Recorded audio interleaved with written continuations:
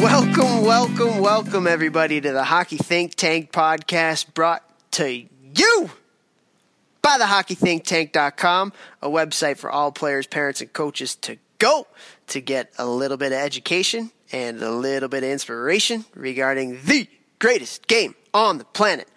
What an episode we have for you guys here today. We bring on Brant Berglund, who is a youth hockey coach in the Boston area, but also has worked in the video editing world for a long time. He was a video coach for Boston University, then went on to be the video coach with the Boston Bruins, and now he works for a company called Exos, which is probably the leading video editing software that is used by most NHL, college, and even junior teams today.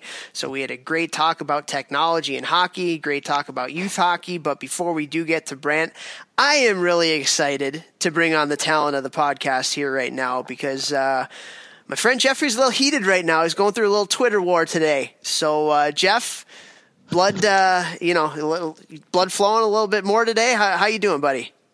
The blood is flowing all over this bot of mine. And it's a big bot. Let me tell you, I'm getting diesel again. Yeah, I am real hyped up right now. As I've seen it, there's a pretty large problem going on in St. Louis. And you and I have talked about this on the podcast before. It's going on in other places as well, where the elite players, quote unquote, I hate saying that about kids, but the elite players who are trying to move on to juniors from 15 to 18 years old, maybe even 14.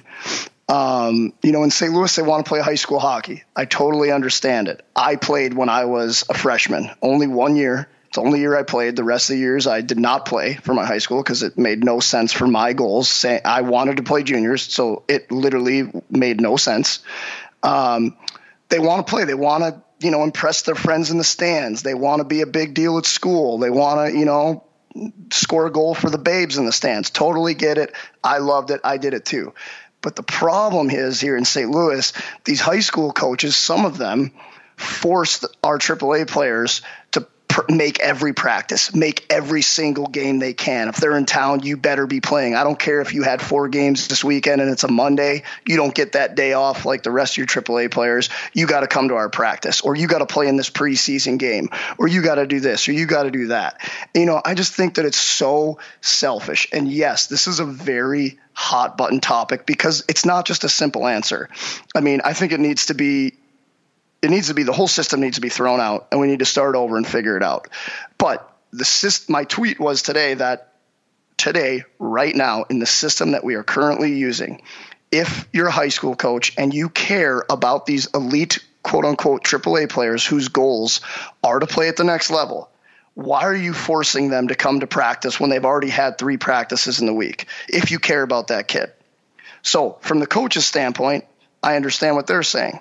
Hey, it's not fair to the other kids on the team. You can only come to the games. It's not fair to them, blah, blah, blah.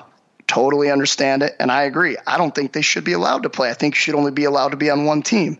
But you want them to play. That's the realistic point of this. The coaches want those AAA players because it helps them win. So then they're going to force them, come to, I'll work with you. I'll allow this, I'll allow that. Boom. What happens? First week, we got a preseason high school tournament. Our team's going to the USHL, big tournament this weekend where every college, every NHL, all these scouts are there watching these kids. And one of the best players in the country for his age who's on my team is literally like almost in tears because he's got his high school coach ripping him a new. And, we're saying, you got to be prepared. This is a huge weekend for you, which he understands. And his goal is to play juniors. And his high school coach is just laying into him like, you need to pray before you go home and think about this and decide what you want to do. I just think it's not caring about the kids. And it really pisses me off. And I couldn't bite my tongue any longer. I had to say something. I like it. Yes, I know the system's flawed. But today, this is where we're at in the system. The AAA players are allowed to play. You are recruiting them. You want them to play. Let's care about that specific individual player's best interest. All right, if he's the backup goalie on AAA, he didn't play all weekend, and you got a game on Monday or Tuesday, okay, that makes sense. Let him play. But if he played all 4 games And now you want him to play the next day when he desperately needs rest because he's got big games the next weekend. Like, you don't care about that kid. You're a liar. You care about your win-losses for high school. I cannot accept that. I don't understand it. It's amateur sports. We should be about in the best interest for the kids. So what's the happy medium? I think, and again, I understand it's hard. I think you either need to go to a split season, which, whatever, maybe it's like high school the first month of the season and then AAA for 4 or 5 months and then high school at the end of the season. I don't know. Or what I personally think they should go to is you choose one or the other. You're only allowed on one roster. Yeah, it's a tough decision, but we're going to have to make decisions in their lives sooner or later. You know what I mean? Because then for the high school players, the kids who are on the bubble, who are the third or fourth liner, now they get to play more in high school. Now they get to play in the power play. So now they're actually getting better. So who knows what they could develop and grow into? Whereas that AAA player, he gets to come in. I think he shouldn't be practicing, and he comes in the games and he gets all the PP time. You know what I mean? So I think that makes way more sense from a developmental standpoint for both levels, high school and AAA.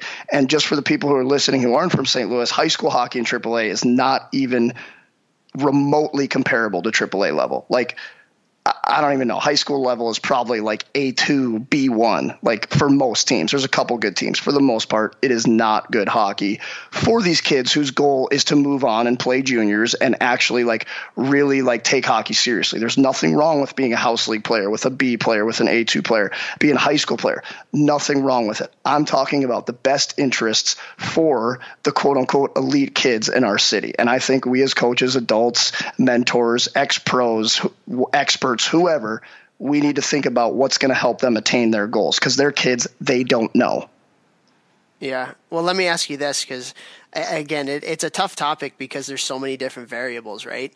Like so many. Like what is like in Minnesota, which everybody always comes to when it comes to the high school hockey conversation versus St. Louis versus New York versus Chicago versus Boston. There's so many different. It's just different in those areas. But let me ask you this, because let's say a U16 team, I'll make you think here.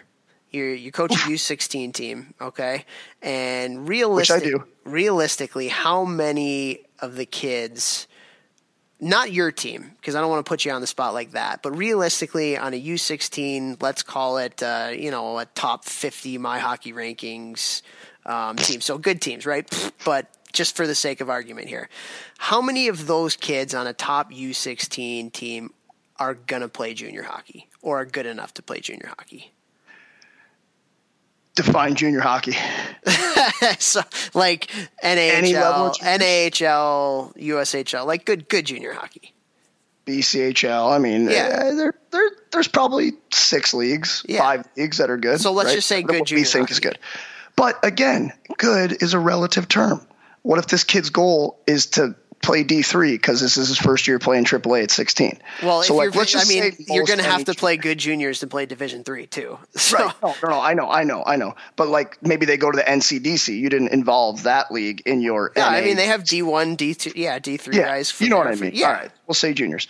Honestly, obviously that's a super tough question. Depends on where you are. Could say 5. 6. I mean, we have pretty good players here in St. Louis. We have a lot of guys move on to juniors. But that's a great question. But here is my point. If we're helping facilitate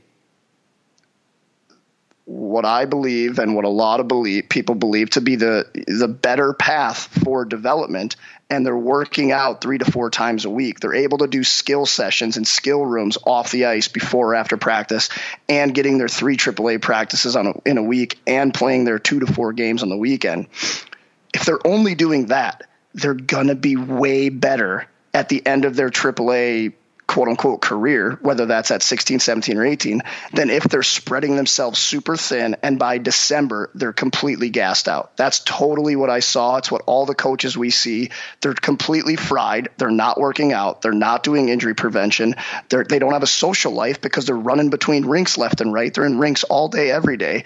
It just doesn't make sense to do both for me, whether you're the last player on the team or the first player on the team in terms of how good you are on that AAA team. Sure. Yeah. So like define an ideal week. Like let's say you want to have a happy medium and the kids could do both. Like what's an ideal week? How many times are they on the ice? Let's Kids say do both. Well, I mean, ideally, I do not want them to do both. I want them to choose. Do you want to? I mean, if we're talking about ideally, I want these kids to choose, and it sucks, but they're going to have to make choices. Do you want to try and play junior hockey and go for a scholarship and try and play college hockey, or do you want to have fun with it and maybe see what happens, kind of roll the dice a little bit? Because here in St. Louis, like I said, AAA hockey is literally, they're not even in the same ballpark. Like, it's crazy, the difference between the level of AAA and high school. Well, I think that's the same everywhere. Yeah, I mean, I don't Except know. For possibly Minnesota. Right, I can only speak about St. Louis, like knowing it. So if you want to play high school, that's fine. Play high school, and then you can play AA club too if you want. Go ahead. But if you're going to sit in front of me and tell me you want to play junior hockey, I'm going to tell you that I believe that playing AAA and working out 3 to 4 times a week from 14 years old up is what will give you the best chance to put yourself into that situation. And is it not something we want to do to teach these kids? If there's something you want to do in life, you got to put in the work. Nobody's giving it to you. Everything is earned, not given. So isn't that a great life lesson, as opposed to like, let's keep everyone happy? Like, you're going to play for both teams. You're going to wear yourself out. You're going to spread yourself thin. The amount of people that come up to me when I'm at a restaurant or at a bar are like, hey, Vex, good to see you.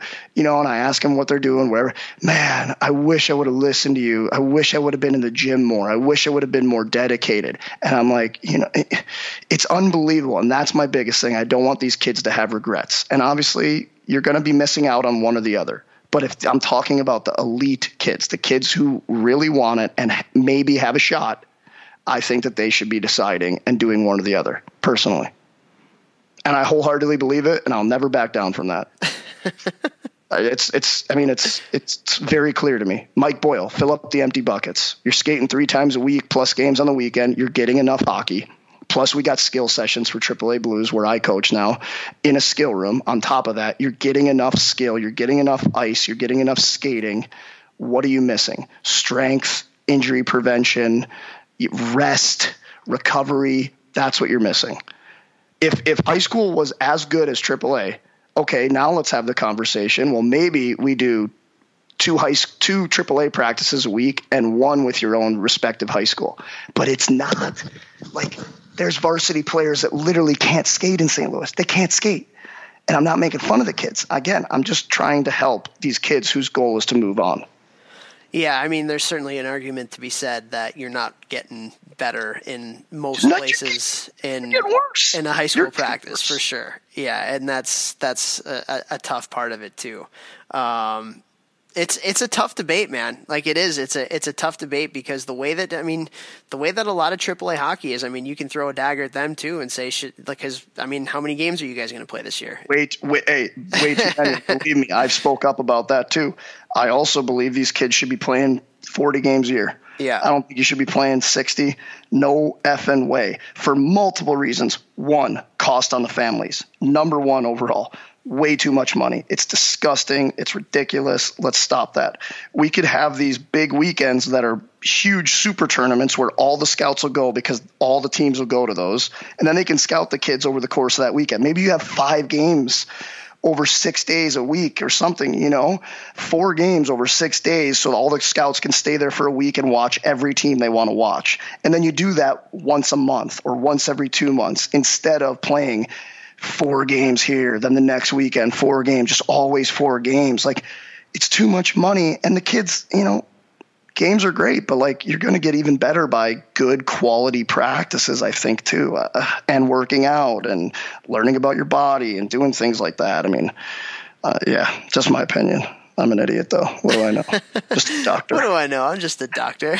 Doctor. Happy Gilmore, thank you very much. I will say this caveat, though, because, I always try and see both sides. And I think with this argument, it just makes the most sense to just you play one or the other. I really, truly believe that that's the best way to go. We did have a couple kids on our team, 2 kids on my U18 team last year that played on the 4th line for us in AAA. The way that we coached with Mike Barrett, unbelievable guy here in St. Louis, he rolled 4 lines for the most part, almost the whole season, which I totally respect, and I love that. With our fourth line players, obviously, they're not usually playing power play. So they would go to high school and they would get to play a ton. They would get to play power play. I would advise them when they went to high school, hey, I'd rather you hold on to the puck longer. I want you, because, usually a fourth line guy is more of a throw it away guy, kind of dump it, that kind of thing. So I was like, hey, when you go to high school, I want you to hold on that puck longer. I want you to really focus on trying to beat guys one-on-one, because for me, as the AAA coach, I don't really care if you lose the puck in AAA, but you're making yourself better. You're learning to develop a panic point, stuff like that, working on your skills. So for him, totally made sense. But still, by the end of the year, absolutely fried, absolutely burned out. Neither one of those kids came to the optional workouts, So kind of damned if you do, damned if you don't. You know what I mean? I do. That's why it's such a tough debate. It is. Yeah. What are your thoughts? Well, I just think I don't think there is one right way to do it. If you had to choose, gun to your head, go. If I had to choose in terms of what? Like what to do for a 16U player who wants to play, looks at it, says, Coach, my goal is to play juniors. I want to play juniors. What do you say to him? He wants to play AAA, he wants to play high school. What's best for him? Yeah, I think playing AAA would be best for that kid for sure. I mean, because you're going to be challenged, you're going to be playing, you're going to be challenged in practice and in games, and most importantly in practice, where you're going to be going against better players and you're going to have to do things at a higher pace. I don't think I don't think you can argue that. But at the same time, that's me. That's not, like you said, the fourth line guy, in the way that most coaches coach AAA now, fourth line guys don't play very much. It's great that your coach does that. So if I'm that kid, I'm like, no, like this is dumb. Like I want to go play high school because I'm actually going to develop more playing high school hockey because I'm going to touch the puck. I'm going to be more confident. I'm actually going to freaking play. So like it's like you said. So is it maybe better for that kid to just play high school in AA and take the energy craziness, or just AA or Central States, and then work out super hard? Like if his goal is to actually make junior. No, I think instead of playing hockey 10 times a week, being dead tired, having no social life, and not being able to work out and train. And I'm not saying work out like a bodybuilder. Like that's not what I'm talking about. And if you're working out the correct way, you shouldn't be getting super tired in season anyways. I believe you should be working on strength. You're getting everything else. Fill up the empty bucket. Mike Boyle, what's up? But go about it that way versus, just hockey all the time. Then you open yourself up to overuse injuries. I don't know. It's such a hard topic. Yeah. And it's the easiest thing, but it's not an easy thing at all, is to go by kid basis. But that's impossible to do because there's 20 kids on a team at that age. So how do you pick and choose, and how do you let people slide and get away with certain things and others not? And, there's also lessons to learn, and this is where you go back to the high school coaches. Like they're trying to teach discipline, they're trying to teach all these things, commitment. If I'm letting this guy just come to games, like what's that say to everybody else? Right. So they can be thinking about that too. So totally. It's a tough debate. It's a great debate. I think the best thing is to do it by kid basis for sure. But at the end of the day, like you're not getting much better in high school practices in most parts of the country. So if it's about becoming a better hockey player, I think probably AAA is the place to be, and just playing AAA for the most part. It's not for everybody. But at the same time, to be able to develop as a hockey player, you have to be able to have fun. And doing that and playing high school hockey is fun for the kids. I mean, I coached a high school hockey team that won the state championship last year. Thank you very much. And it was, like we had kids on that team that probably shouldn't have played high school hockey. Like what we're talking about, they're going to be Division I hockey players at some point. So did they necessarily get better during that? No, but they had an unbelievable experience. They won a championship for their town. So it's a lot. This is a conversation that's going around in circles and circles and circles that doesn't have a finite answer to it because there's so many different variables. But just being able to kind of talk it out, almost like brain dump between the two of us right now, I think is, I don't know, it's putting things into perspective for me a little bit anyway. Yeah. I mean, It's just so hard. And I think by not at least trying to talk about, let's come up with a better way, we're doing a disservice to the kids. And that's what my whole thing on Twitter today was about, that just kind of blew up on Twitter, is that, like, we're doing a disservice by not trying to make the system better. We're not helping some of these kids to the best of our abilities. And for me, my thing has always been no regrets. I don't want to look back. When I was a player, I didn't want to look back and say, well, I could have done this. I can't believe I didn't do this. I didn't try this. I didn't work harder. I was always like, no matter what, I don't want to have regrets. Obviously you can look back and say, well, I could have done something smarter, but it wasn't for a lack of effort or lack of like trying or anything like that. And I hate being a coach and looking at a kid knowing that, like, all right, the reason that you might not be able to play juniors is because you are going to get injured. You get injured all the time. You're weak. You're tired. You need to get stronger and faster. Okay, so how do we do that? Let's get you in the effing weight room and you gain confidence and have fun in there too. So that makes more sense to me than that kid playing hockey 200,000 times a week. It's a lot of times a week. It's a lot of times a week, man. I don't know. I just get sick over this. All right. Well, that's a good way to transition to our actual podcast that we had with Brant. And this was a great conversation, man. I mean, Brant's a sharp guy.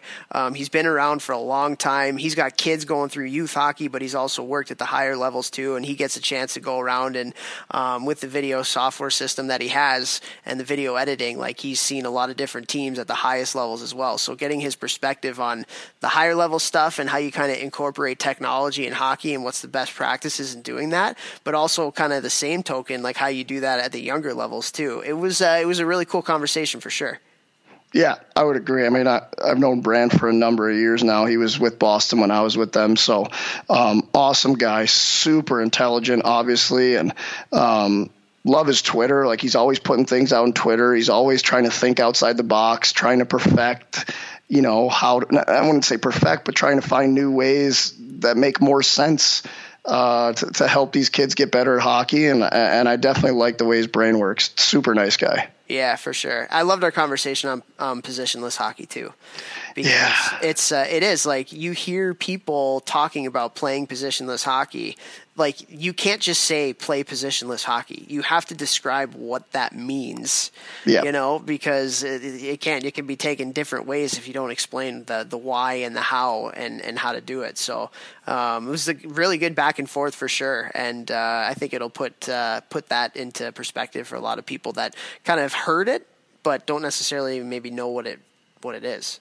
Yeah. I mean, does anyone know what it is? I mean, I think it's just now, like, kind of been coming of age the last few years and trying to figure out how to make that work and how, I think it's cool that he's doing it with younger kids, because it'll be very interesting to see where they're at in 10 years. Like, he's coaching 8, 9, 10-year-olds, whatever it is. All right. What they've been taught that at 8, 9, 10 to read and react more than like robotic. All right, sweet. Well, where are they going to be in 10 years? That'll be very interesting to see. I can't wait, hopefully, we're still doing this podcast in 10 years.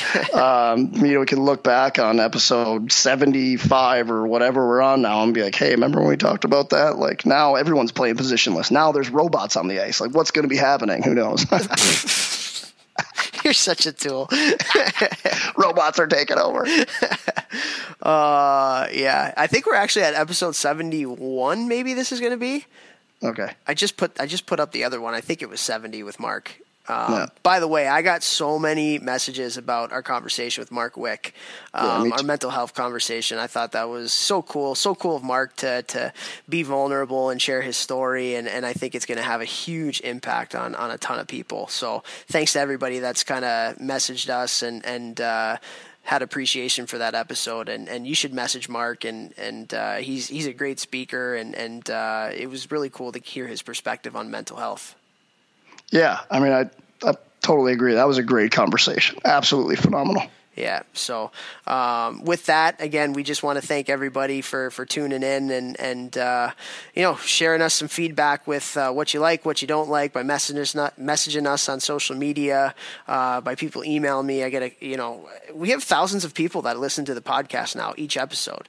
And that's really, really cool. And we really, really appreciate everybody that listens. And we did this to hopefully have a positive impact on the hockey world.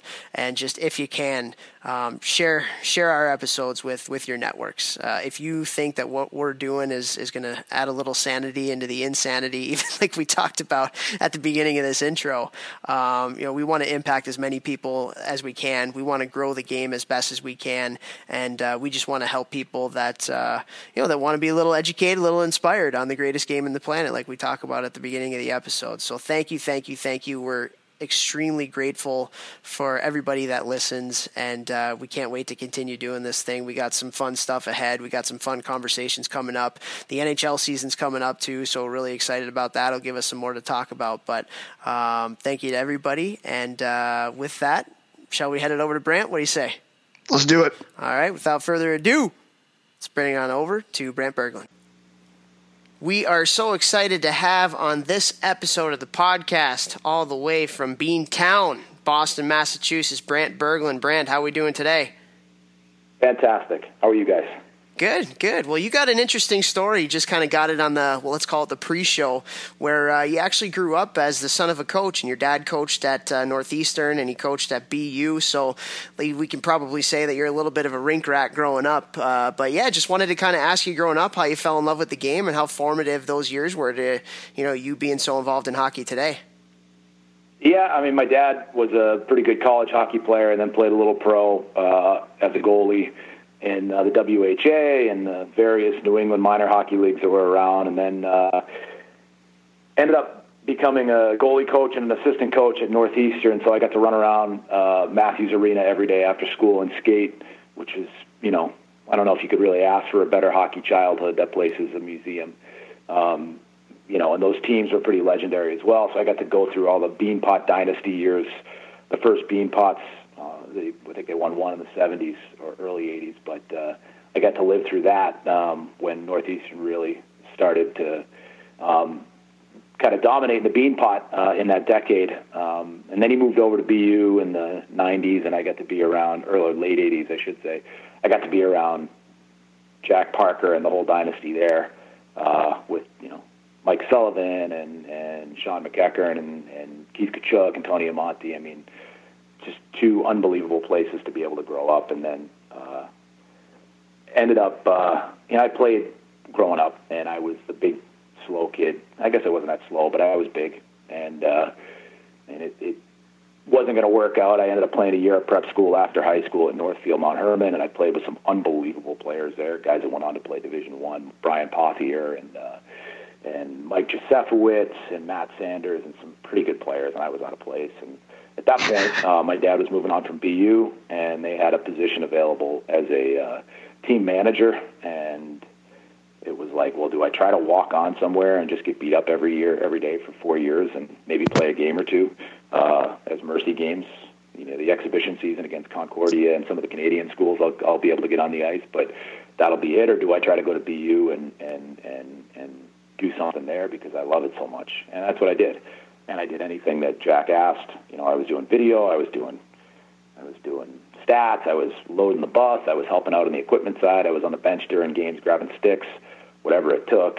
But then they bought an editing system, and that kind of parlayed into my career. So I've just been around the game my whole life, and it's one of those things that it was always there, and I did a lot of other things around it.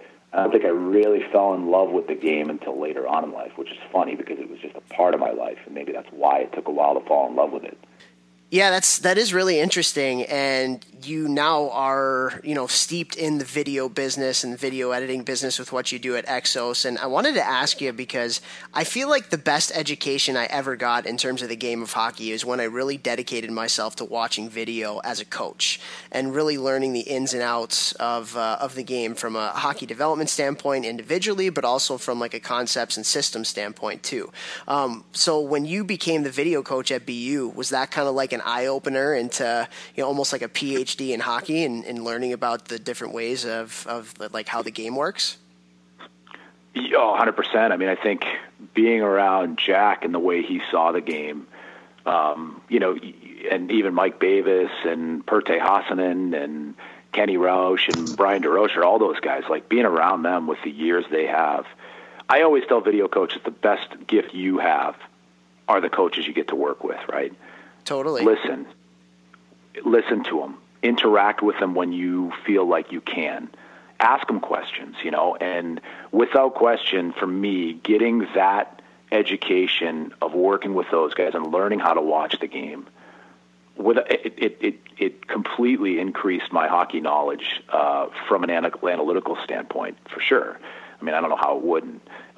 And like you said, it's great for self-education, but then there's the other side of it too. How do you take that and work with players, right? And you can't just, whatever you see on video is not necessarily what you need to show the players, right? That's the other thing I learned was watching coaches when they start to get nervous. The first thing they do is what, Topher? They continue to they talk. They video. Yeah, continue and continue and continue and continue for sure. Yeah, and so working with those guys, and then in 2001, I get hired. I think it was 2002. I get hired mid-season from a place where I was very comfortable. So I worked at BU as a student, and then actually got hired there. Good job security tip for everybody. If you do something and no one else knows how to do it, they have to hire you. It's wonderful. And that's what happened at BU. Jack was like, well, I don't know who else is going to run this stuff. And I really had limited career aspirations. I just knew I loved hockey, and I knew I loved what I did there. And so he hired me for a year. But halfway through that year, the Bruins needed a video coach, and I got hired mid-season. So halfway through the year, you want to talk about education of a sports profession.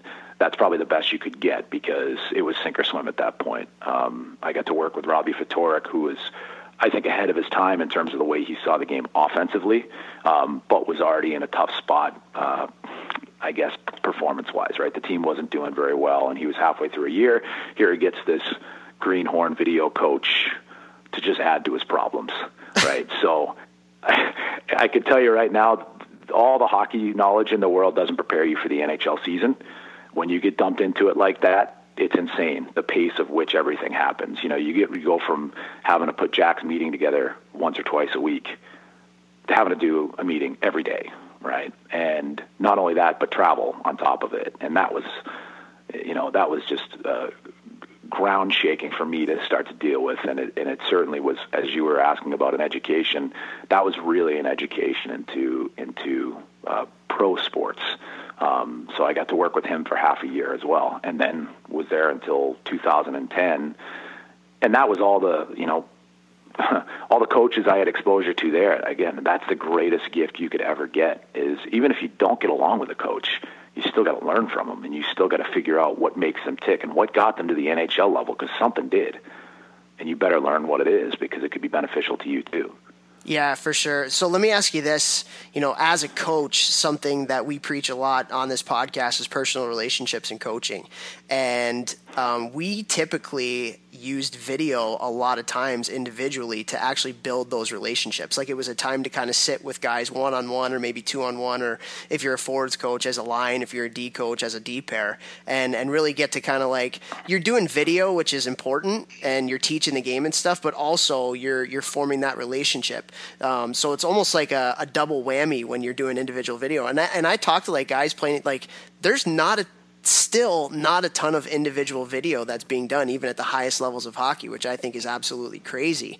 But how would you kind of like maneuver and talk about like different coaches and how they would build relationships through doing video? Because I think it's both are really, really important. Yeah, and I think there's two things, right? You can't make them hate video. And the second they hate video, you've lost its effect. because anytime they get called in to get shown a clip, they're already checked out, right? Their eyes have already rolled. They've already looked at the other guys in the room, right? And that's where those one-on-one sessions or meetings have to be mutually beneficial, right? And that's something that I learned, and that certainly applies to coaching kids as well, right? Because with the pros, it's their job. They got to listen. The kids, they just check out the second you get angry at them, right? And so, I think when you talk about the one-on-one sessions, yeah, I think those are so beneficial. Jim Tortorella said one time when he was at UNH and I was talking with him he was talking about film and practices. And at that point, that was probably 6 or 7 years ago now, I said, wow, I don't think a lot of people are doing that right now. And he was talking about going even a step further and trying to, while they were recording the practices, log which drills were being run, which teams do now. But at the same time, use the Time on Ice app we have to track which players are going in which rep. And I was like, wow, Jim, it's a lot of work. Is it really worth it? He goes, well, how else are you going to work with players that don't play in games if you don't have any footage with them to work with? That's so true. We did that at Cornell too. Like we would have student managers up, like actually logging practice, and it was great for the guys that wanted to get in the lineup but didn't have video but wanted to get better. And so if they were like killing penalties or certain one-on-one play or even 5-on-5 play and positioning and stuff, it was a great teaching tool for them. But it's also great for accountability too, because it's like, hey, the video doesn't lie right here. Like you didn't back check really hard. So that's why you're not in the lineup as well. So it's interesting. I may have, in my time in Boston, been sent up into the bleachers with a camera to record a practice, but the tape wasn't used. You understand what I'm saying? Reading between the lines, the lines are thin. The big brother approach was in effect, So, but anyway, yeah, I think the individual sessions are great. It's obviously harder to do at the NHL level. I always joke with pro and college players coaches because I deal with both of them, and everybody says the pro coaches have it easy from the college side, and everybody from the college side says the pro vice versa, right? They always think the grass is always greener. Pro coaches have all they got to do is play games. College coaches, they got nothing but time on their hands to work with players. It's like, right, well, no one understands on the college side from the pro level that, like, you got to make sure that guys go to study hall, and then you got to go out and recruit, and you run the penalty kill even though you're out of town for half the year, right? And, the pro side, like, all they do is play games, but they got to travel, and you never see their family, and, the pacing of the schedule is totally different. Both jobs are extremely hard, by the way. But, I think the individual meetings are so critical to establish, like you said, that relationship, provided that they are beneficial. And I think asking players what they thought, right? Totally. Why did you do that? What did you see here? That's how you have to do it. I was in so many meetings, and this is, I would say, early on in my time in Boston, where it was just the riot act. I remember watching a younger player get brought in between periods after he took a slap shot off the foot. Slap shot drills him in the foot. He's hobbling around, and at that point the circus music starts, right? Like we can't get a bounce, and the puck ends up in the back of the net. And the coach at the time brings him into the room and just lays into him, telling him how it wasn't good enough. I just remember thinking, like, that was not going to help the situation in any way, because that guy was already, the player I'm not going to mention, is already completely committed physically and mentally to his teammates, right? Like, if he was banged up there, I knew he was banged up. He wasn't milking it. He wasn't doing anything else. But just because you're frustrated as a coach doesn't mean you can jeopardize a player relationship by being too harsh on them in situations. I'm not saying you got to be light, and I'm not saying you can't hold them accountable, but situations like that, those are the one-on-one meetings that you could probably do without, right? Yeah, well, I want to take it back to you saying, like, you don't need to make video enjoyable necessarily, but, like, from my own experience, I think back, and we would do team video in Omaha when I first got there, all 3 years. And usually the video was used as an FU to, everyone making mistakes, which, I don't see anything necessarily wrong with that. Maybe you need to, throw in some cookies every now and then while you're throwing daggers so that guys aren't, we would be walking in the video room and we'd be scared guys be, oh God, I hope that play's not on video. I know it's going to be on video. And you're just so nervous and scared to go in there. But my last year, my assistant coach by the name of Jimmy McGroarty, and I truly believe this is why I was able to play college hockey, why I was able to play 10 years professionally. He brought me in and he's like, hey, you know what? I want to start watching video one-on-one with you after every single game. Let's go over all your shifts and we'll just go over what you're doing right, what you're doing wrong, what we can do better, what we got to keep doing. It literally changed the way I looked at the game, changed the way that I'd come after a game and I'd think one thing, I'd watch the tape with him and be like, holy crap, I was not doing what I thought I was, and he made it fun for me. He'd show me the goals over and over. Like if I had a hit, he'd keep rewinding it and it'd be like, yeah, like this is what we need, and it got me excited into taking my career into my own hands and wanting to watch my shifts and wanting to get better because he kind of made it fun. So and I saw the benefits. I immediately would be like, okay, in this video, I learned this. I'm going to go apply that right now in practice immediately after our video session.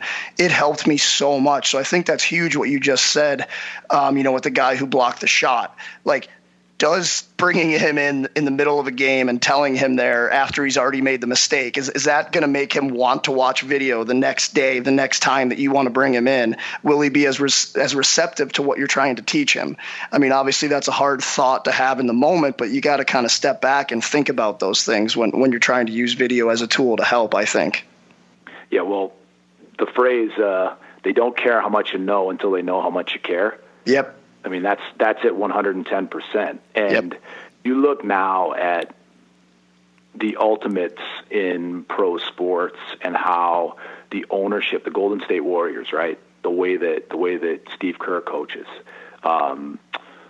Steve Hansen from the All Blacks, the way he coaches, right? Everything is about player ownership. If you come in and as an authoritative role on these players and you kind of take it away from them and make them seem like I'm on board, you guys aren't on board all the time. The game's not about them. And once the game is not about players at any level, I don't care where it is, I don't think you can be successful. And that coach's approach to you was the absolute best way you can do it, right? Like, look, we're going to talk about some stuff that's not fun, but we're also going to talk about what you do well and why you're a key part on this team. And for the most part, Jeff, if he showed you a clip, right, how many times did you go, yeah, but that's not what I was doing there? Most of the time, I bet when he played that clip for you, you would look at it and say, my stick was on the wrong side. Yep. Right? Yep. Yeah. I mean, you guys know when you do something wrong. I mean, right. Like I have nice toys, so I film a lot of the kids' games. And I go back and I watch to see how things go, and I want to see if we're getting practice to game transfer with some of these kids, right? And like how they're doing, and then we use it for fun. I show them the goals, and we have some laughs with it. But if I show my son something half the time, or my daughter, I can say what happened there, and they can pick it up, right? And it's amazing how the ownership is there already if you just let it happen, right? Like maybe you don't realize what happens during the play, but that's the great thing about video. It doesn't lie. You can look at it and right away you already know what happened. It doesn't have to be drilled at you, right? Totally. Well, I love that you said, I don't even know what the exact phrase was. They don't care. What did you say? They don't care about what you know until they know Brant, about it. Don't tell them. Let's hear it. Go ahead, try it. Kit Kat bar. They don't care how much you know until they know how much you care. Boom, roasted. That's it. You got it. I wish I knew who said it. I attribute it appropriately. I forget who said it. It's so true, though. Like, it's so true. Like, I just remember my head coach, I was terrible with my stick pressure when I got to juniors. And yes, him being on me all the time made me so good with stick pressure. It's the reason I was able to penalty kill in college, in pro, in every league, because I just got really good with my stick. And it was all from my video sessions in juniors. But like looking back, then I'd watch them with the assistant coach, and instead of me just getting slammed, like, what are you effing doing here? Like, you're an idiot. Like those kind of things. It's kind of like, hey, Vex, like if your stick was in this lane right here, maybe you tip that puck, you go down on a breakaway, you score another goal.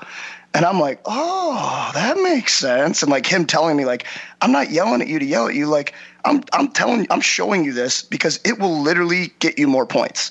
It will literally, give you less minuses. It will literally help your team by you not getting scored on the penalty kill by having your stick in the correct spot. So like, let's let's figure out how we can make you remember this stuff. Well, and that stuff helped me more. Yeah, there's a couple things that you said there that it takes me back to our hockey development conference in Chicago when we listened to Connor Carrick talk. And the first one, because somebody actually asked him this question, like, how do you like to take video? And he said he likes almost like the 70-30 rule. So 70% positive feedback, 30% constructive criticism. And he's like, I want to know what I'm doing wrong so I can fix it, but also like it's really good to know what I'm doing right. But the other thing that's really important is just kind of like what you were talking about is how can you find a way as a coach, probably even in showing video, where you can relay your individual success to the overall team success as well. So I think back to like the Detroit Red Wings. Like I heard when they really had it going in like the late 90s, the way that Scotty Bowman got the team to buy into playing defense is he would show them video clips of like, do you see this structure and how it created a turnover and now we can go play offense? You know, like, do you see how this stick, let's just say, do you see how your stick pressure here caused a turnover and now we were able to go in on a 2-on-1, all that kind of stuff. So it's like finding a way, because everybody, like every player wants individual success. You know, we all kind of say, and everybody will say like, it's all about the team, but let's not kid ourselves. Like we want to get to the next level. We want to have individual success as well. So as a coach, if you can find a way to tie the two together where your fortunes as a player is a byproduct of the team fortunes, I think a video is a very, very good way to be able to show guys that, and it's a great tool for coaching for sure. I mean, it's telling them the why. It's showing I was just going to say the same thing, and that is exactly what motivates me as a coach now. Sorry to cut you. 100%. Go ahead, Jeff. No, I agree. I mean, what I've noticed from working with, teenagers to pros for the last 8 years is something that has really helped me. It's like you said, Toph, it's all in how you dress it up. And if you it's like when my mom would be like, you're in timeout. And I'd be like, why? Because I said so. Well, because I said so doesn't tell me what I did wrong or why. I'm not learning. If you say, because I told you not to touch that thing because it's hot and then you touched it, you're an idiot. That's why. Don't touch it. You won't sit in timeout. Well, now I'm like, okay, if I don't touch that, I don't go to timeout. Boom. I won't touch it anymore. It's like, tell these players. Hey, Brant, spoken like a guy who doesn't have kids right now. Like it's that easy. Eh? Freaking guy. Right. Why don't you come over here and hang out with my 2-year-old and let's see how you. Yeah, she's 2. Wait till she turns 11. Wait till she turns 11. You think she's got all the answers now? Holy smokes. Oh, it's true though, Brant. And I'm sure someone with a 16-year-old will say the same thing. Oh, yeah. No, the why is everything, right? The why is everything. And back to what you said, Topher, it's a simple concept. Show them exactly what the result is. If you really want to challenge as a coach, I think every coach, by the way, should go coach the youngest kids possible because I think it presents a totally different challenge. But you want to understand having to define something. Go coach younger girls, female athletes, because they're so interested in the why. I walk in the locker room with my daughter's team, and whether it's after practice or after a game, it's a press conference. It's a press conference. Coach, on Saturday we're playing that team. Is that the same team? Yes. Next question. And it's rapid fire questions. They want to know. They want to know everything. The boys, it's just like, stop hitting each other with sticks. Pay attention. 2 seconds. All we do is we don't line up here. I just need to tell you what the game is. We're going to play the Gretzky game. Go. Right? And the boys are just like, they're wild animals. The girls will stop you in the middle of a drill of a game and say, wait a second, what happens in this scenario? They want to know answers. It's great. It's so challenging as a coach to be asked that, but it's really, for me, it's made me think about that in every way. So like you go back to what Adam Oates talked about, when he talks about his whole philosophy in working with players, right? He talks about, if he's talking about retrieving pucks off the boards, right? Puck can bounce off a kick plate 50 different ways. Our job is to make sure you know all 50 and that you're able to handle all 50. Why? Well, at the end of the day, you get the puck out of your own end faster and more efficiently. Your team does as well if you go back and retrieve the puck better. That in turn allows your team to win more games. You win more games, you get more playoff bonus money, you do better in your career because you get more points as well, you make more money, the team's happy, you're happy. That's a pretty simple philosophy, isn't it? For a guy who's renowned as an unbelievable skills coach, but when you think about what he's doing, that's the essence of it. And I don't understand why we look at it any other way with kids, younger kids, who will never play in the NHL, by the way. But it's the why. and letting them understand the philosophy behind it and not overcomplicating things. That's 100% of it.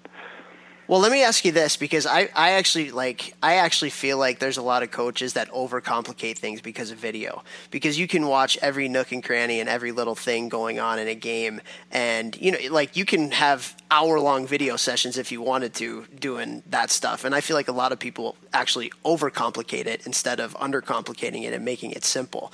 And specifically, I wanted to ask you, like, because you're coaching youth hockey now and you opened the door to that a couple minutes ago, like, how can you best use technology, video, whatever it may be, to help kids? And how can you find the best way to simplify it for them where they're actually going to retain the information and they're not going to tune you out, 3 minutes? Because meetings with kids, I mean, they can't be more than 5 minutes long. even at the pro levels, they keep it to 5-10 minutes. So, like, how can you best use technology, video, the stuff that you're really interested in and really steeped in to help them with their player development? Well, so, I mean, I know I have expensive toys at my disposal, but, you're right. We only have 5 minutes with these kids. Largely, again, I coach town hockey, right? I can't tell parents, your kids need to be at the rink an hour and a half before the game, right? That's just not our way. And so then the constraints are even greater. When do I present it? Sometimes I'll put a video together and I'll send it out to the parents so that they can show them at home. But at the rink, if you got 5 minutes before the game, you just try to throw a couple things together that are like, hey, this is what we did really well last game. We got to keep it up. Or put a couple things up there and then ask them what they see. And for us, so if you go back to coaching mites with us last year in the half ice game, we had 3 philosophies. One, and they all kind of connect to each other. But number one always is get there first. You got to win races. Right? And it's a simple philosophy, and all of these are kind of open-ended because as they grow, the philosophies are still going to apply, but there's different interpretations on it, right? Get there first is one. 2, be an option. Once your teammate has the puck, where are you? Can they get you the puck? And then 3 is get back on the right side of the puck. And at the earliest age levels, that just means we go up with 4 at a half-ice game, and we come back with 4. And in the full ice game, we go up with 5, and we come back with 5. That last one's certainly open to interpretation because you can go all the way up to the NHL. Should you be back-checking hard with all 5 players? You can say you can, but, man, people are really finding the soft ice well inside the blue line these days, aren't they? What happens if you don't back-check hard with all 5 players and you actually play more of a man-on-man with the last guy so that he can peel off for a quick up as well, right? So, anyway, that's open for interpretation. So the video would generally start to come off of things like that, right? Where, like, you put up a clip on the screen and you show the players not pursuing the puck. And you can say, what's wrong with this picture? And the kids will go, we didn't get there first. Or we're moving really slow, depending on what level you're coaching. And isn't that success if they can already see something from the video that they didn't notice in the game? Right? Yeah. That's the simple way of doing it. But it doesn't just break down to video. It's the message you're trying to get across to your players anyway. At the half-ice level, that is literally the extent of our game philosophy, right? As mites. That's what we tell the kids. We don't own a whiteboard. We didn't bring a whiteboard onto the bench once. And by the way, if you are, turn it in. You should not be doing that. That's the beautiful thing of the half-ice game is allowing these kids to explore it themselves and fail and get out of position and bunch up and it's how you teach off of that, right? And, as they grow, you can add some more things, but you shouldn't really be going crazy with that stuff to begin with. So the video aligns with that. What is the simplistic things you're trying to teach the younger kids? And what are they? And inside of that, can you get to the point where you put video up and they can pick it out? They can determine it, right? David Reese, my friend here, coaches at Brooks, he tweeted out something yesterday about watching games with children and asking them what they see. And if you can get to the point where, my reply to him was, it's great if you're not like, did you see that? Watch what that guy's doing. Let them tell you what they're seeing. Lead the witness a little bit. Ask good questions. But with video with kids, if you can get them to the point where they're picking stuff up on their own, that's already a success. It's a long-winded answer as usual, but that's my sort of philosophy with it. I like that. I like that a lot. Let me ask you a hard question, especially since you work with a digital, or a company that does this. How young is it too young to do video, or is there an age that's too young, or what level? I mean, obviously this is a super hard question and it's a subjective one, but that's why we had you on. It's not hard. I mean, I think at the youngest age level, you just got to be positive when you show them stuff, right? I mean, the corrective measure, you said 70-30 before, and I mean, it's got to be like 95-5 or 90-10, right? Yeah, that was an NHL player saying that. Here. Exactly, yeah. He's hoping that's what it is, for sure. And like with the kids, it's like if you can practice the game transfer, right? I mean, I guess the question is if I don't spend a lot of time talking about structure and positioning as a youth hockey coach, where do we spend our time? We talk a ton about battling. We talk a ton about inside shoulder position, stick presence, right? And if we work on something in a station, and then in practice, that player uses that, isn't that, and not only uses it, but in a skillful manner, which skillful implies successfully applied the technique. Isn't that important to show that to them? So at that age level, right? I mean, like, so the funny story from our Mite team last year was my son scored the game winner in the championship game, whatever. They did the whatever. Yeah, you had that lined up to come on our podcast and say that. I did. No, I did. But the thing I was most proud about him with was he caught a kid on a back check, right? And not only did he catch the kid on the back check earlier in the game, but he sat on the forehand side, right? He waited for the kid to pull the puck back, and he lifted the stick and stole the puck clean off the stick, right? Like that's, and again, it was my son, big deal. I'm more saying it because it was a player that had practiced a game transfer, right? You hear that, college coaches? That was Berglund, number 62. Yeah. He's 8 years old. And he's, right. Yeah. Well, college coaches, or just maybe college admission would be great. It's at this point, like, I'm bringing it up as a way of saying that's the stuff you look for as a coach to show the players, right? Like, hey, we talked about this in practice. It's so awesome that you listened and you were able to do it. Now you know why we worked on it, right? Going back to the why. And that happens all the time. That goal before that I mentioned, we did all three things on that goal. Kid raced down the ice, stole a puck from an opponent. All three other players opened up as an option. And then somebody, when the puck went back to my son, backed him up and actually got on the right side of the puck and backed him up just in case it got taken off his stick. And that, like, to me, I don't think our season could have ended in a better way. That was the thing we worked on all year. So, of course, I'm going to turn around and show that to the players and be like, guys, that's outstanding. As a coach, that's what you need as a win. You need to see that practice to game transfer. So if you see that, that's what you want to reward the players with, right? You want to show them with the things that they're doing well. And I don't think there's an age limit on that. I think that can start real early. I mean, kid gets her first assist. You got to show her that, right? Like, hey, look how hard you've been working on keeping the puck flat when you pass it, and look what it got you. Outstanding. That's the stuff. You need to single that kid out. You need to. Game ownership is everything, and you go into these youth rinks and you hear the parents screaming and you hear the coaches screaming and talking about why the kid's out of position, and that's your game. That's not their game. That's not their game. They want to be out there having fun with their friends. They want to try to score, and you know, we've got to give the ownership back to the players if we expect them to be part of this system that we're putting in place at the upper levels or just in life in general. They've got to have self-ownership of their actions. Right? They got to understand that this is their thing. This is their game. Oh, totally. And I'm even just like thinking back to like when we were kids, like we didn't have access to all this video at like hardly at all, except for like when your parents brought like the huge camcorder in the stands, you know, and you had to actually watch it on the camcorder on that little screen. And you know what I'm talking about, right? But also I think about like as a kid when I was that age, if I, you know, scored a goal or had an assist or whatever, like I would rewind that freaking camcorder thing all day long to watch the goal and to, you know, to watch the plays and stuff. And I just think kids today too are like such visual learners. So if you can show them those positive clips, like I think not only will it make them better, but it will also help them to grow their passion for the game because they're going to have, you know, they're going to have value into what they're doing and they're going to think they're good at something, and that's really good for their self-confidence, not just as a hockey player, but as a kid. And it's about like what we talk about on this podcast all the time. It's not just about becoming better hockey players, it's about becoming better human beings.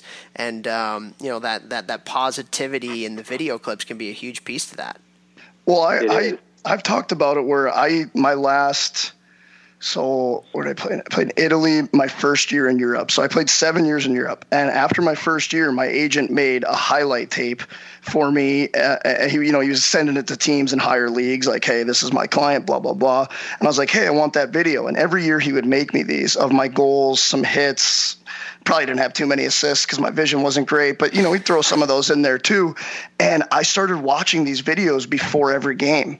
And like you just said, Toph, it gives you confidence. It's like, yes, you're just seeing yourself score over and over and over again, and you remember that feeling. And, I believe in the secret. I believe in the law of attraction. Just always thinking about it, always seeing it. It puts you in a good mind space. It immediately gives you confidence. Like, yes, I can do this. I've done it, hundreds of times. You're watching yourself before the game.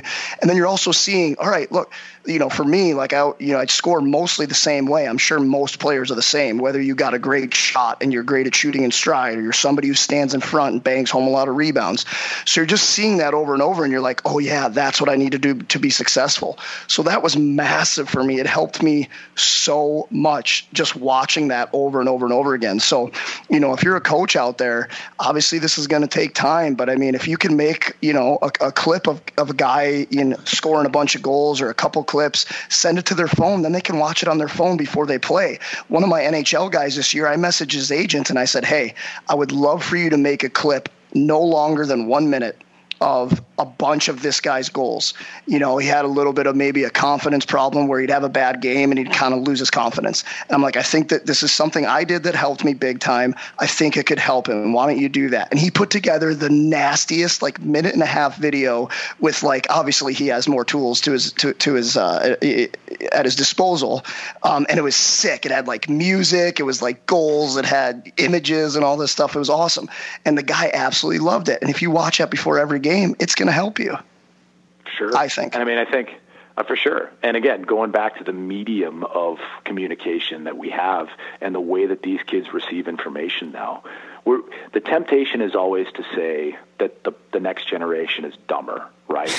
And it's your fault. Yeah, exactly. Well, and I think, getting them something that is motivational is outstanding, but just the way that we communicate to these kids, we think that they're all lost. And I'm speaking a little ahead of the ages I coach, but they're all lost in their phones. Their attention span is terrible. But this is a fact, right? It was James Flynn, I think his name was, and this is I read this in Range, the David Epstein book.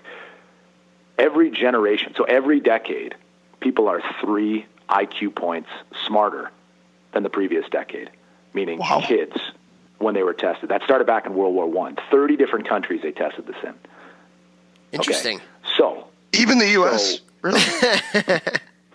Yeah. Well, I know, and it's kind of hard to believe, right? But so if that's true, what's the issue? Because you hear all these people saying like, "Oh, kids they're just not. They don't pay attention, and they're bored.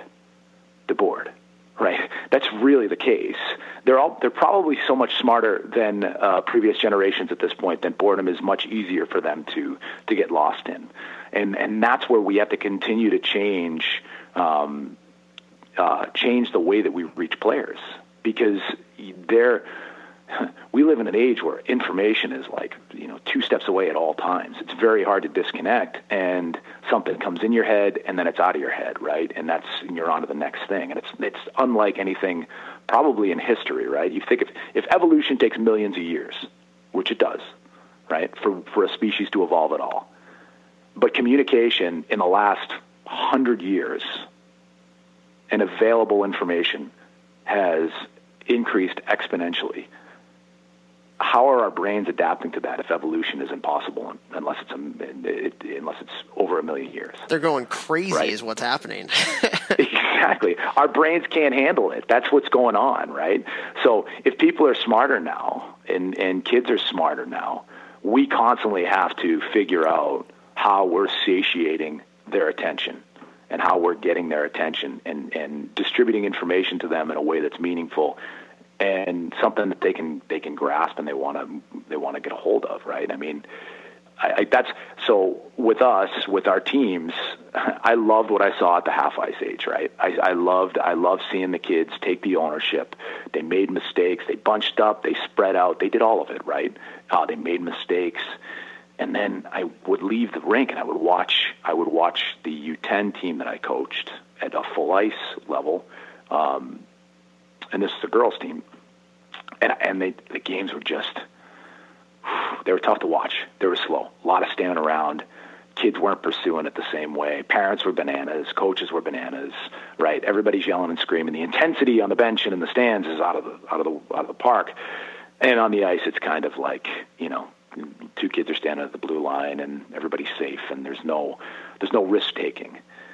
And I started thinking about positions in general. I'm like, what are positions and why are we doing them? And Jamie Rice, who I'm a huge fan of, tweeted something out about positionless being the future, and it was Brad Stevens, the Celtics coach, talking about how there's really only 3 positions in basketball anymore. There's a shooter, there's a big, and then there's something else. I'm not really much of a basketball guy, but the idea of having all the different positions is going out the window. And if you go and look at like some of the goals from last year, and even some from preseason this year. Remember Pionk with the Rangers last year when he pulled the spinorama coming out from behind his own net in overtime, nice. 4-on-4? Yeah. Yeah, right. Okay. And Sam Girard this year, that spinorama he did and just completely snapped somebody's ankles with. Everybody watched that video clip, and I paused it for a second, and I realized he was behind his own net. He was behind his own goal line when he did it. So he pulled the spinorama behind the goal line in his own end on the breakout, right? Brandon Carlos scored a shorthanded goal in the finals last year, right? Well, Brant, let me stop you real quick because this is it's a hot button topic for me because you hear USA Hockey, a lot of the guys at the ADM and a lot of the guys that have a lot of clout talk about positionless hockey all the time, and like I know what they're talking about, and I just feel like there could be a perception if you just say positionless hockey, like people think you're number one, you're nuts, and number two, like they just don't know what that means. So if you can, I think it's important to clarify what that actually means rather than just like, oh, let's just throw 5 players out there and let's just kind of see what happens, because I feel like that's a way it gets perceived at times when it's not necessarily what it is. And I think we don't do a good enough job. Again, we talk about the why. We don't do a good enough job of talking about why it's important and what it means. We just kind of say, you have to play positionless hockey. So what is positionless hockey? Because you did an awesome presentation about it, and how can coaches kind of use that framework and frame of mind to teach their kids the game? Well, in a sarcastic way of explaining it, one door is the indoor and the other one's the outdoor, right? And 5 kids come in, 5 kids go out. And okay, that goes to your point, and you'll correct me on that, and that's fine.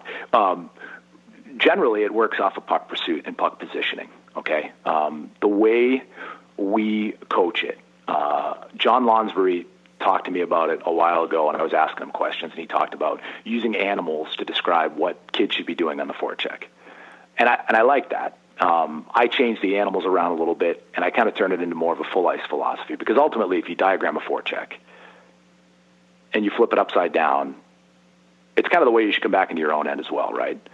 With reads and decisions as well incorporated in there. That might be a little different, but so we came up with these animal ideas. And again, John gave me some of the ideas, and I changed the rest. But the first kid on the puck is a dog.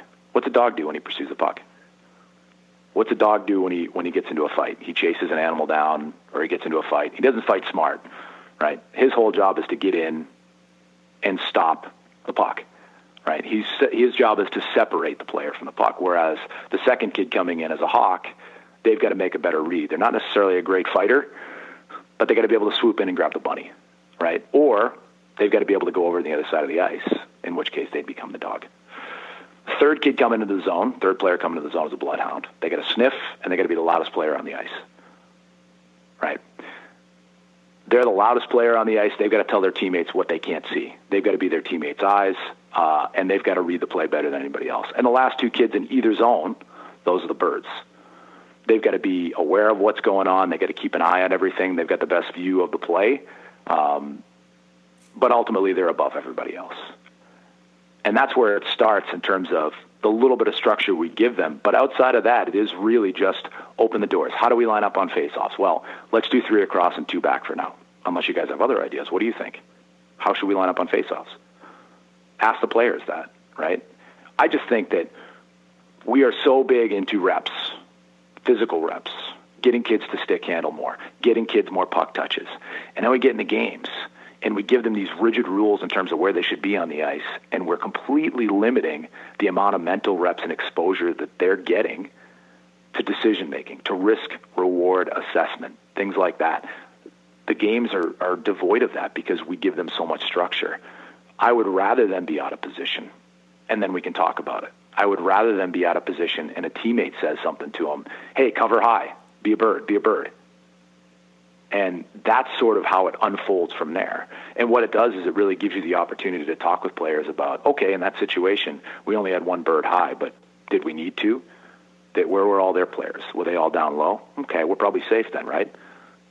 You know, and telling kids, what's the cue when you tell a defenseman in the offensive zone? Where is he supposed to stand? I'm not saying you, but John, a coach, where does he tell the defenseman to stand? Yeah, stay at the blue line. Right. Okay. If you watch the squirt game, because the kids are all in the corner, right? And maybe if the other team is real rigid positionally, they got a kid's stationed in the slot up high, the defending team. Okay. What is that kid going to get a 60-foot pass out of the corner and rip a one-timer? My kid will. No, kidding. So get down by the tops of the circles, right? Or even better, go slide in. If the kid's not looking at you, slide into the back door. Teach them to take risks and understand the rewards. And you know, like right? So I agree with you, but I also think that there is some structure to the game that is important for kids to know. Like you talk about player development, a lot of player development and what they're talking about now is pattern recognition. There are certain patterns that happen throughout a game, like it's not just chaos that's going on. So how would you, like for coaches that subscribe a little bit more to that model, a little bit less of the chaos, positionless, a little bit more to the structure, like, you know, make a case for, you know, what they're talking about and how maybe it shouldn't be that way? Well, so the hockey sense debate, right? It was funny that weekend in New York at the level 4. Lou Vero and Rico Blasi talked the day before. John Buchanan and I spoke. And the first two, the more legendary of the two, certainly, made the comment that you can't teach hockey sense. John Buchanan got up the morning that we spoke and said, you can't teach hockey sense. Here's how. I got up and said, I don't know if you can teach hockey sense. I'm not going to debate those two guys from yesterday. Like, I'm not, who am I? I'm the guy in the T-Rex costume that makes kids laugh. But I will tell you can kill it. And I think it's easier for kids with hockey sense and the ability to read and assess situations to be given structure later on. But you can't do the opposite. Right? If a kid has always been safe, they're always going to be safe. They're not going to understand when it's okay to jump up in the play. It's going to be harder to get that player to jump up in the play. It's going to be harder to teach, you know, the thing that we typically see with the positionless stuff at first is if a kid thinks they're a bird and the puck changes sides of the ice, if they're the closest player to the puck, they're supposed to go get it, right? But they don't want to because they're supposed to stay at the blue line. They still have that positional aspect in their brains because they've already played it. We've yet to have a group that has not had some positional play in their minds. But in that situation, I 100% want that player to pursue the puck. Yeah. If they know they can get to it, go for it. And then everybody else rotates and evolves around that. Making those reads and decisions will set them up better later on to be given more structured play by coaches at advanced levels. When I see players being told to play rigid positioning, they stand around. It's like telling young kids to pass the puck more. They don't get the concept that a pass doesn't just involve moving the puck. It involves receiving it. It involves looking. It involves getting your body in position, right? And I think you're putting the cart before the horse. The players aren't capable of thinking and reading situations yet because they haven't been able to play enough yet. It's much easier, you know, as a comparable, we were talking about offsides one day and how, you know, you see coaches in practice at the squirt level teaching kids offsides because heaven forbid you get an easy line change in your first squirt game as a coach, right? Right. Jamie Rice said you can teach a donkey to stay on sides. Who cares about offsides? And I kind of feel the same way about structure and positioning.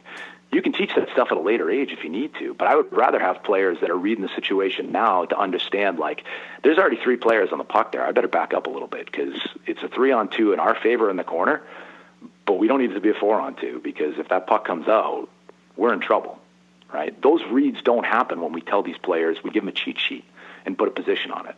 You stay here so we won't ever get exposed. I want the kids to get exposed. I'm trying to make more out of the game for them. We as coaches and town hockey coaches, we get 110 minutes a week with these kids in practice. And then we get this thing called a game. I've got to use that game more effectively, and this is my way of doing it. I like that. Yeah. Like that a lot. Yeah, that's interesting. There's certainly a happy medium, but you're so right. Like especially in terms of allowing kids to use their instincts and creativity and be able to make reads on their own and make mistakes and figure the game out. All the science and all the research is saying that that's how you develop hockey sense. Is it's almost like a trial and error thing. And if you're teaching kids that errors aren't good, especially at the youngest ages, they're not going to learn anything. They're just going to become robots that can't think on their own. So they're going to play safe. Yeah, they're going to play it safe, and it makes a lot of sense. But I do think that the clarification of what it kind of means is extremely, extremely important, because if you just say go play positionless hockey, and like even at the beginning what you talked about was just okay, 5 guys go and just do your thing. That's I don't think you're going to learn much from that either. No, and what happens when you do that is every one of your kids will end up outside the dots, right, in a battle, inevitably, because I've seen it with 2 teams now. And when you do that, when that happens, you are now given the opportunity as a coach to start teaching about playing from the middle out and the value of staying in the middle of the ice. Not everybody, but having a few players in the middle of the ice. Right. So now you're taking it out of the traditional training of like, no, you're a left wing here. This is what you're supposed to do the whole shift. Are you the closest person with the puck? Then go get it. Are you the second closest person? Okay, can you go help? Is the person going to win that battle for the team? And if they are you in a position where they can get you the puck? What are you doing when we get it? What are you doing if we don't get it? And then so on and so forth as they kind of count backwards from there. And you don't have to use animals when you can get older. You can use 1s, 2s, 3s, 4s, and 5s. But even if you're not comfortable with that too, like I think even if you're not comfortable with, positionless, like have kids play different positions, like have forwards play D and have D play forwards. Like that can even for the older generation that doesn't really subscribe to it. I mean, at least you can do that. So the kids are learning different things and watching different things and being able to make different reads in a game and get a better understanding of the macro of how hockey works instead of just micro, like I need to do this in this situation because this is my position. And that's a start of it for sure, and I think as long as you're still enabling those players, regardless of I bring up the NHL examples just because I think everybody says, yeah, but that's the NHL. It's like, I got it. Well, that kid is going to be a pro at something that you're coaching right now. They could be an accountant. They could be a marketing specialist. They could be a CEO. They're going to be a pro at something. So don't discredit the kid you're working with right now in terms of those guys are pro hockey players. If you want to enable these kids to succeed in life, let alone sports, you have to expose them to decision making and you have to expose them to failure. And I think I don't like the idea of saying, well, you're a defenseman, you shouldn't be joining the rush there, because go watch the NHL, go watch college hockey. Players are up in the rush every time now. And if that's the case, is it really positioned hockey? Because, for instance, someone's covering back for that player, even though that's not their position, right? Yeah. Watching Andrew Ference was the first guy I can remember in Boston when he would lug the puck up, gain the red line, he'd chip the puck in, and if everybody had flaked off for a change, what would he do? He'd be the F1. Of course he would. That's the best thing we could possibly do there. He'd take an aggressive approach to being the F1, and he'd finish being the F1 by finishing his line change. That would allow everybody to get on the ice. It would stop the other team from quick up in the puck, and we'd complete the line change and stop them from doing anything with it. And most of the time, we'd end up with the pressure in the offensive zone. He was the first guy I noticed to do it. I'm sure he's not, but and that still comes back to me today.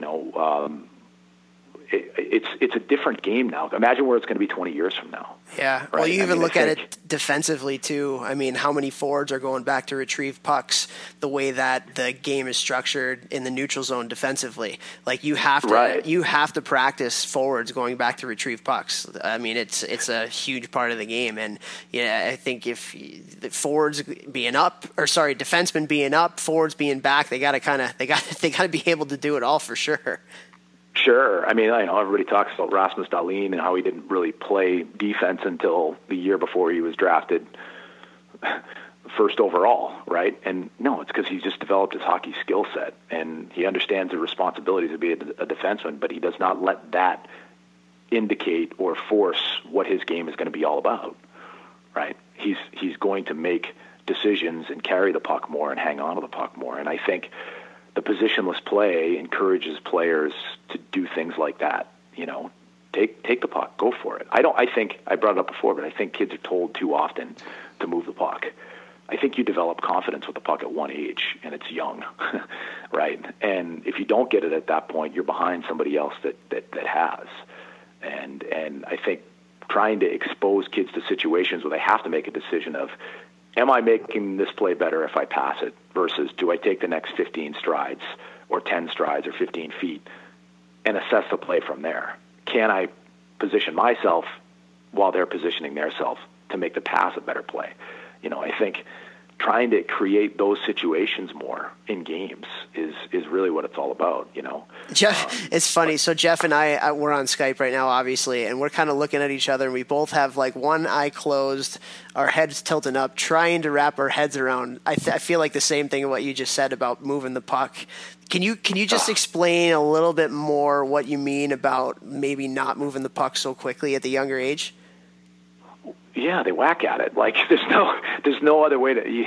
Again, and that goes back. I think they get very tied in with the whole position side of it. And when you play to win the next game, you're very concerned about turning the puck over, right? And therefore, you put the positions in place, and you spend every practice you have before the first game about making sure the kids know where to stand with positioning. And then that turns into, well, the kid is supposed to be there. My teammate is supposed to be on the half wall. I don't even have to look. I can just fire it to him. Well, maybe the kid had a brain fart, and he wasn't there. Now you're just throwing the puck away, right? When they approach the puck, how are they pulling the puck off the wall? Are they just putting their hands together axe handle style and taking a swing at it because they know the player is supposed to be over there?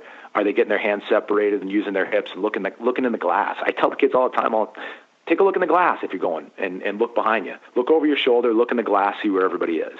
Love Use that. Those little things to make a better play. Why aren't we teaching kids that at a young age? Stick isolation. Where's the guy's stick? Is he a righty or a lefty? Back into him on the right side if he's a left-handed player, because now you've got the whole right side of his body if you pin his stick. The Brad Marchand spinorama is completely about stick isolation. Everybody thinks it's showboating. It's not. It's one of the slickest ways to isolate a stick possible. But anyway, back to your pass question. I think, the passing is something that coaches are so hell-bent on at the youngest age levels because you can pass a puck further and faster than somebody can skate.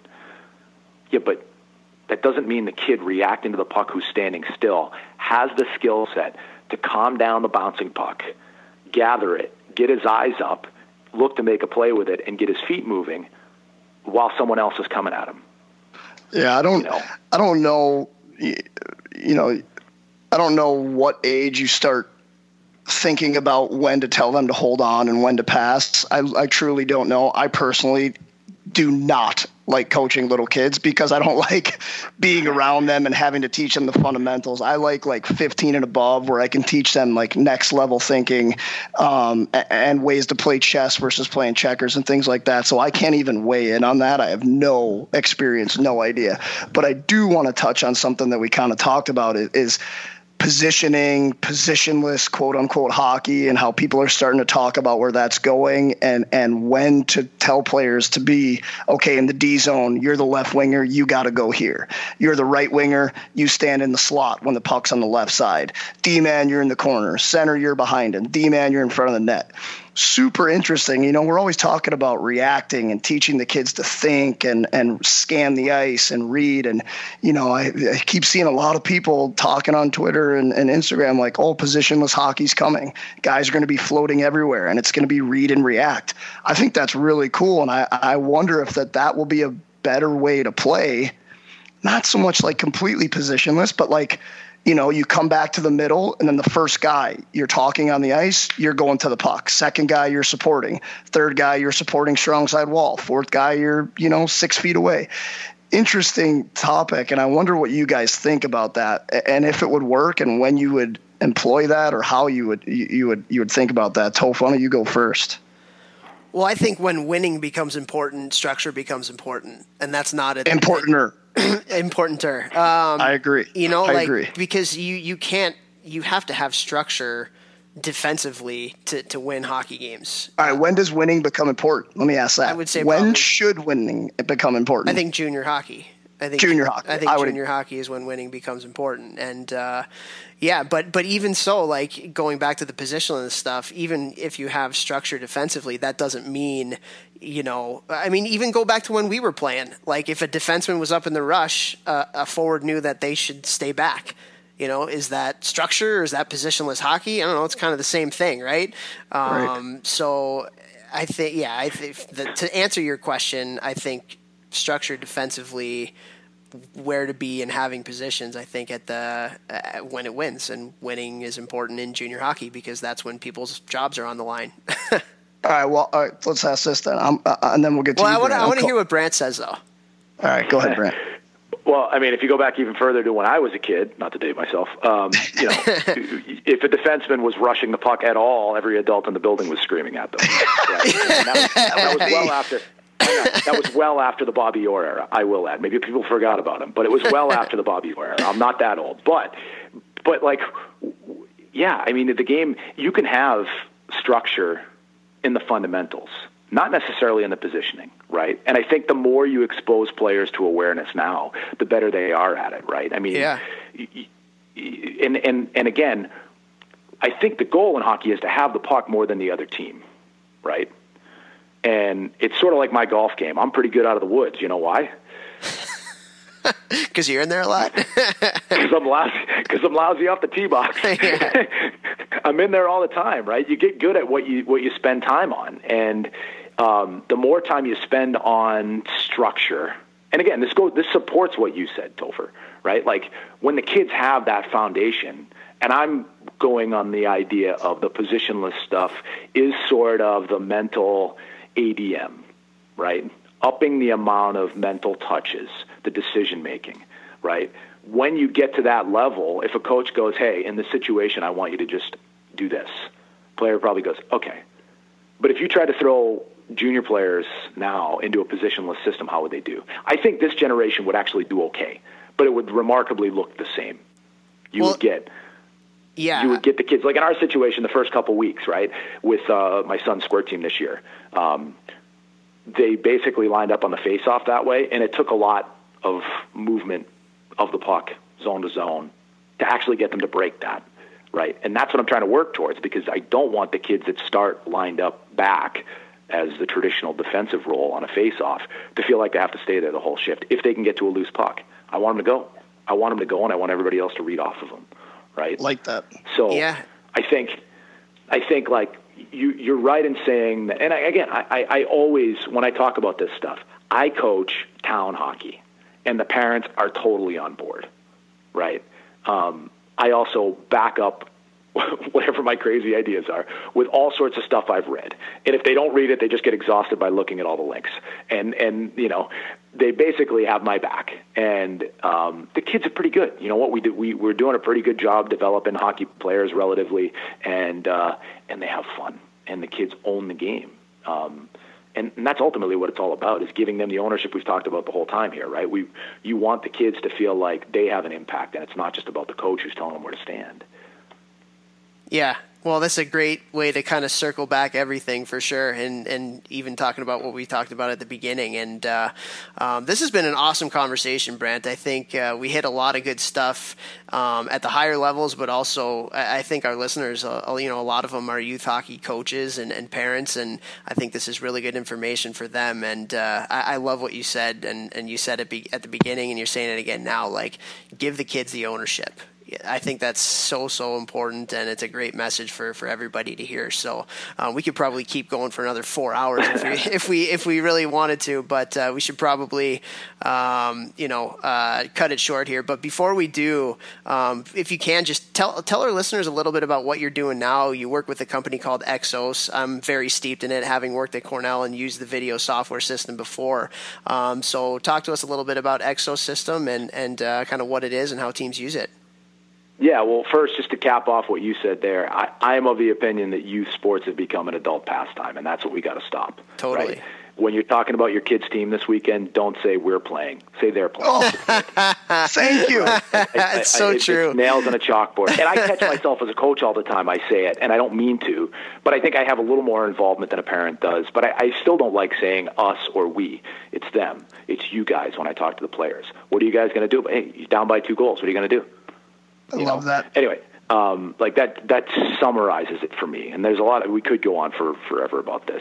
But I'm equally as passionate about my profession as I am my hobby.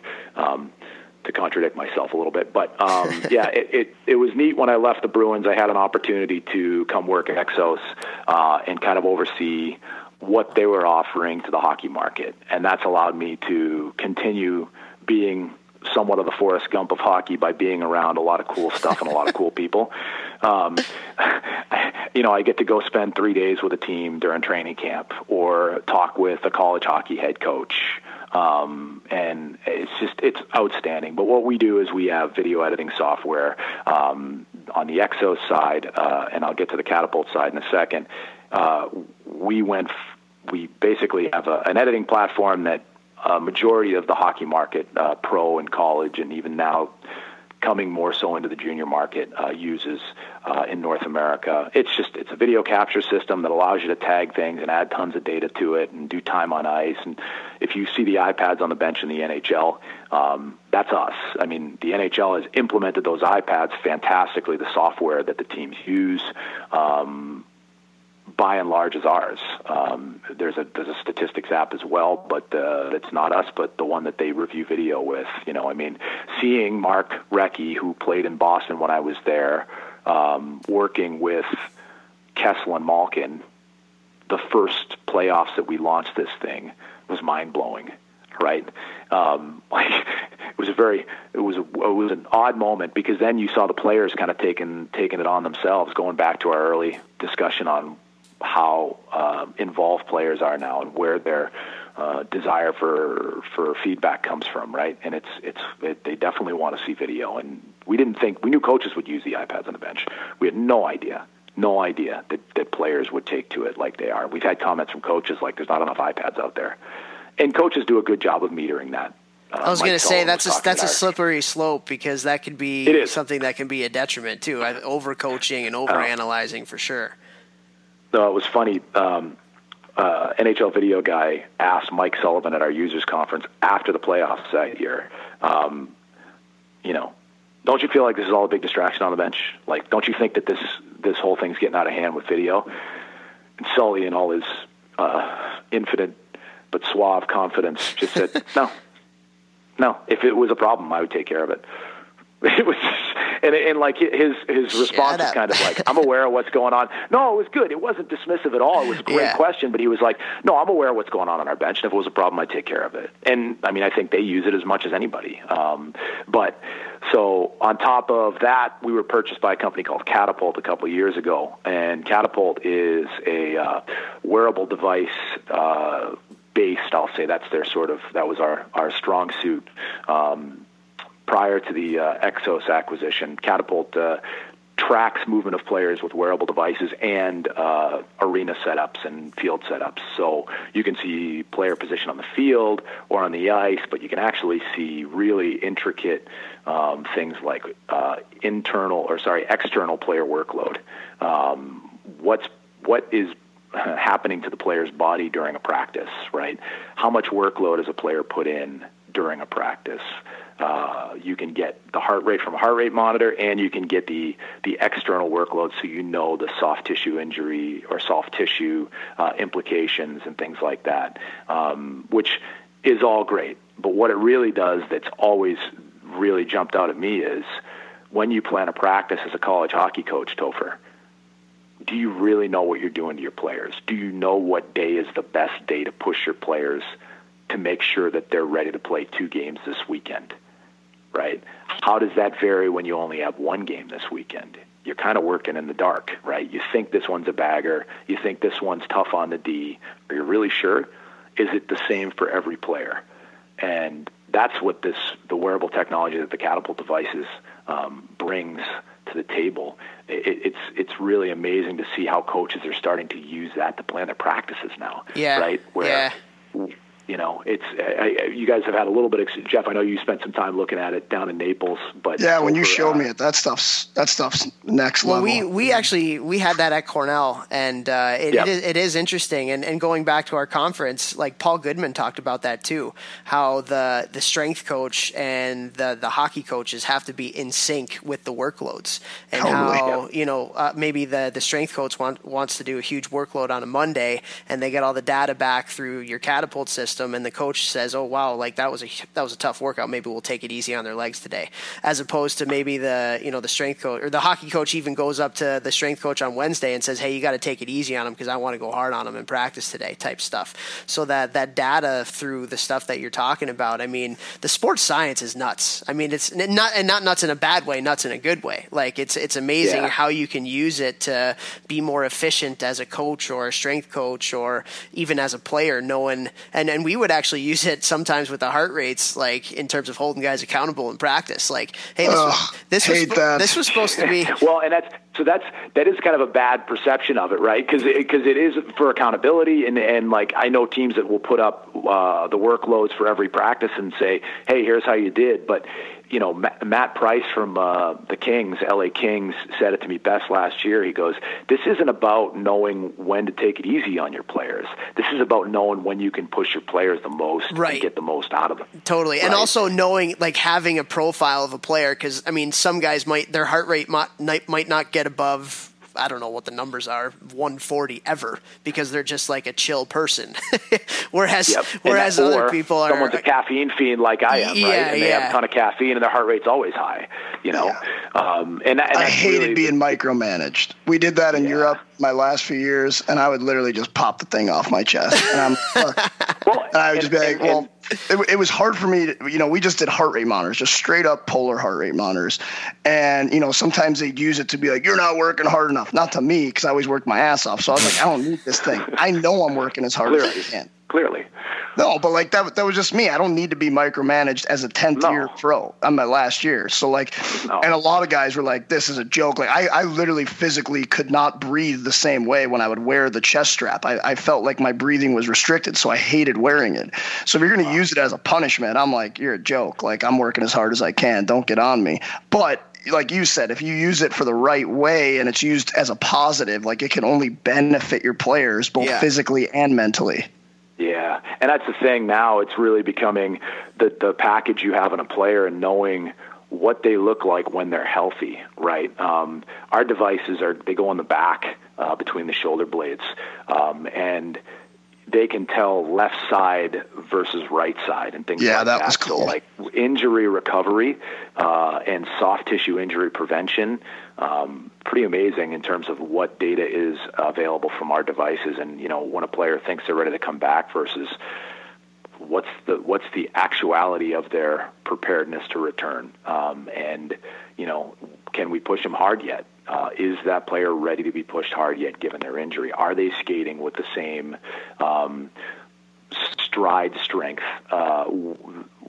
that they do when they're healthy? And our company is full of people that are well versed on this stuff. I am a neophyte with it, but I think it's important to look at it from the coaching perspective. And I think as three gentlemen that generally make fun of themselves a lot, and we certainly have over the last, I don't know how long it's been, but a while here on this episode, right?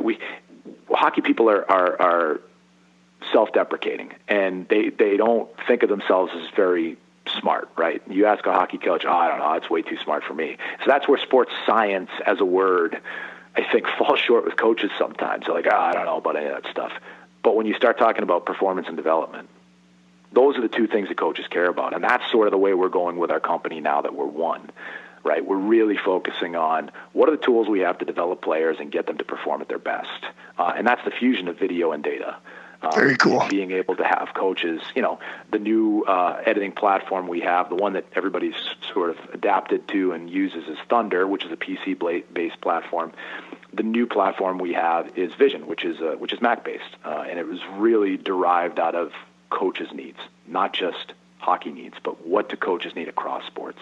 And it really sort of started in a simplified manner, and now we're adding other tools in around it to bring it up to a really elite product as well. But that's a great product for anybody that's looking to do video, at any level. And so it's neat to kind of offer both of those. And I think our goal is to really focus on performance and development with what we offer coaches. And I mean, that's knowledge is everything, right? I mean, it's how are your practices impacting your players? What are you taking from that practice to show your players that can be impactful without overloading them?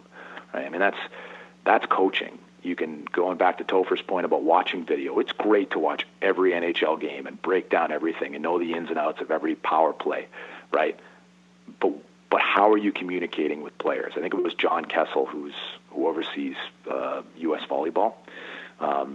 He tells a story about asking a coach one time what sport, I hope I'm telling the story right, what sport he coaches. And the coach responds to him, I coach basketball. And John Kessel puts a basketball on the floor and he says, go ahead, coach it. That's the whole point, which you coach people.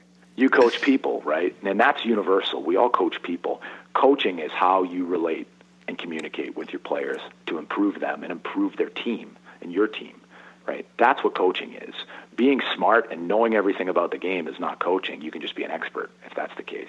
If you can't teach it, you're not a coach. I like that. So, expert versus coach. Very nice. Yeah. It's a big difference, right? Coaching requires people skills.